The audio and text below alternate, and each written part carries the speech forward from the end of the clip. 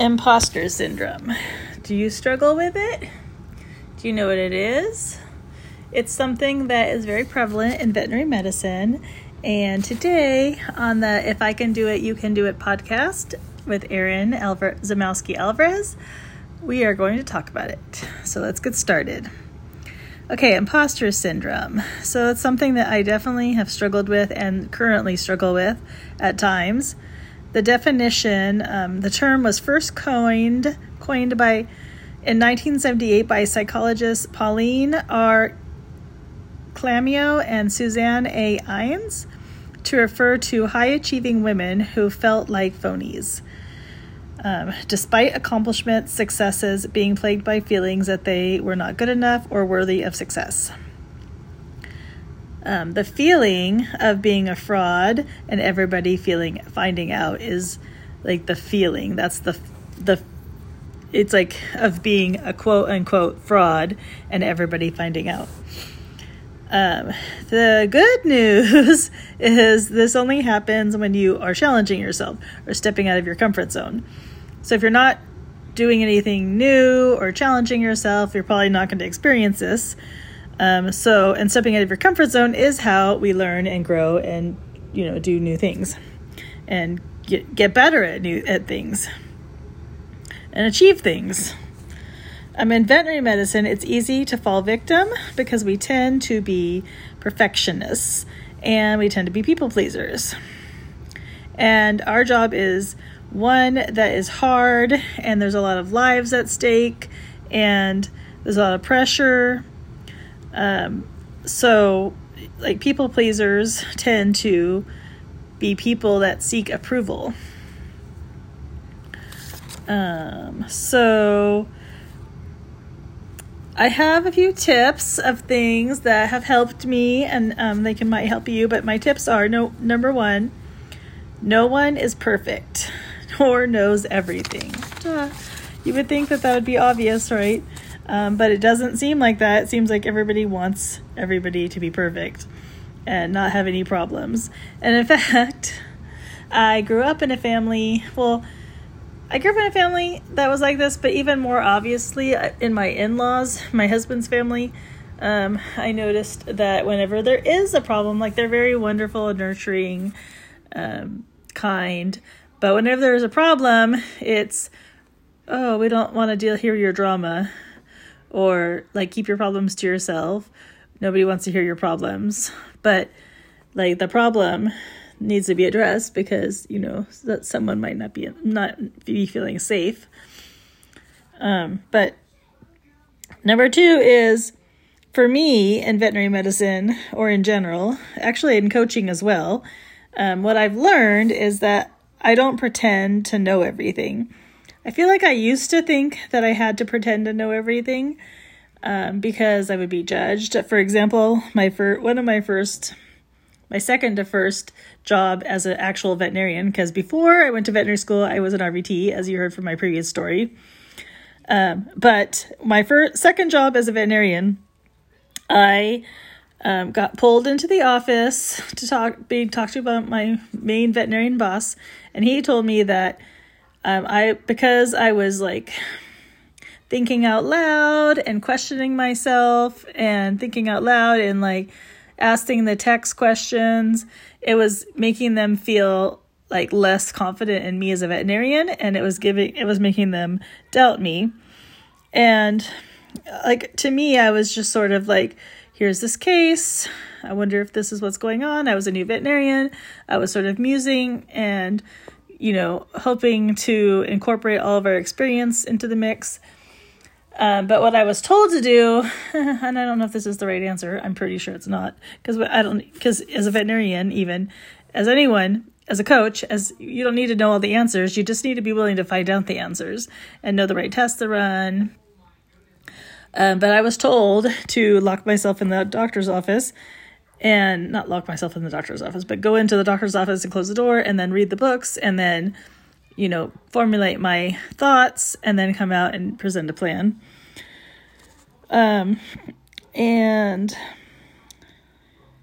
so basically what I don't, like I said, I don't pretend to know everything.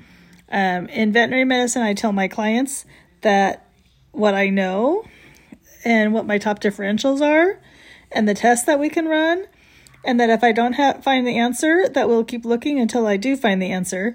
Or, I recommend the best possible plan within their budget and help them the best I can. In coaching, I don't pretend to know all the answers, but the lucky thing is I have 2 top nutritionists, registered dietitians, super trainers, all at my disposal. So I'm not a fitness expert. I'm not a nutrition expert. I don't help you with your nutrition because I'm a registered dietitian.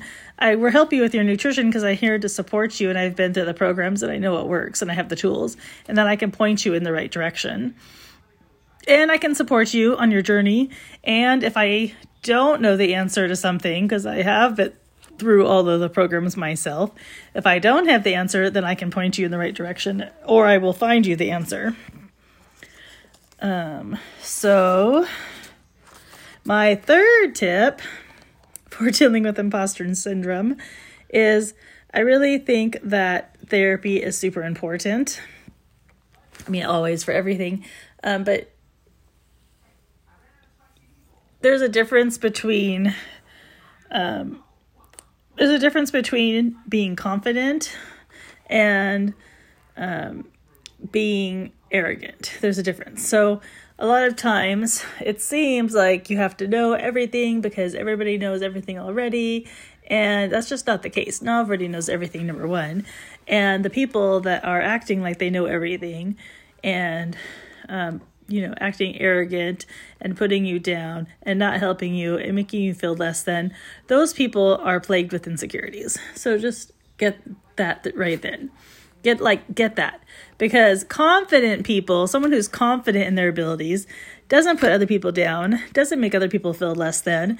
They lift each other up and they help each other.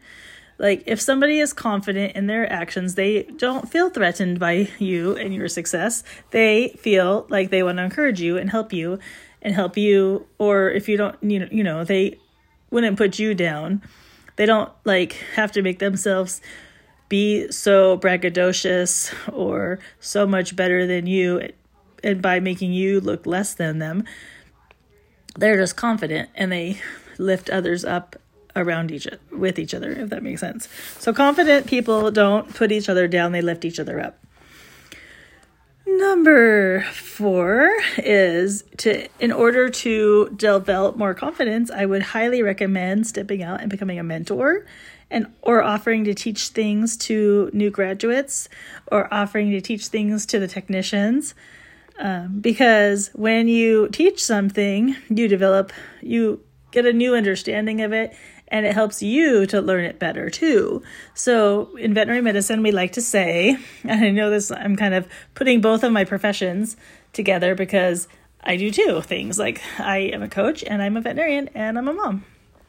But in veterinary medicine, we like to say something called see one, do one, teach one. See one, do one. That gives you the confidence because you've done it once. And then the next time when you teach someone, that now it really solidifies it.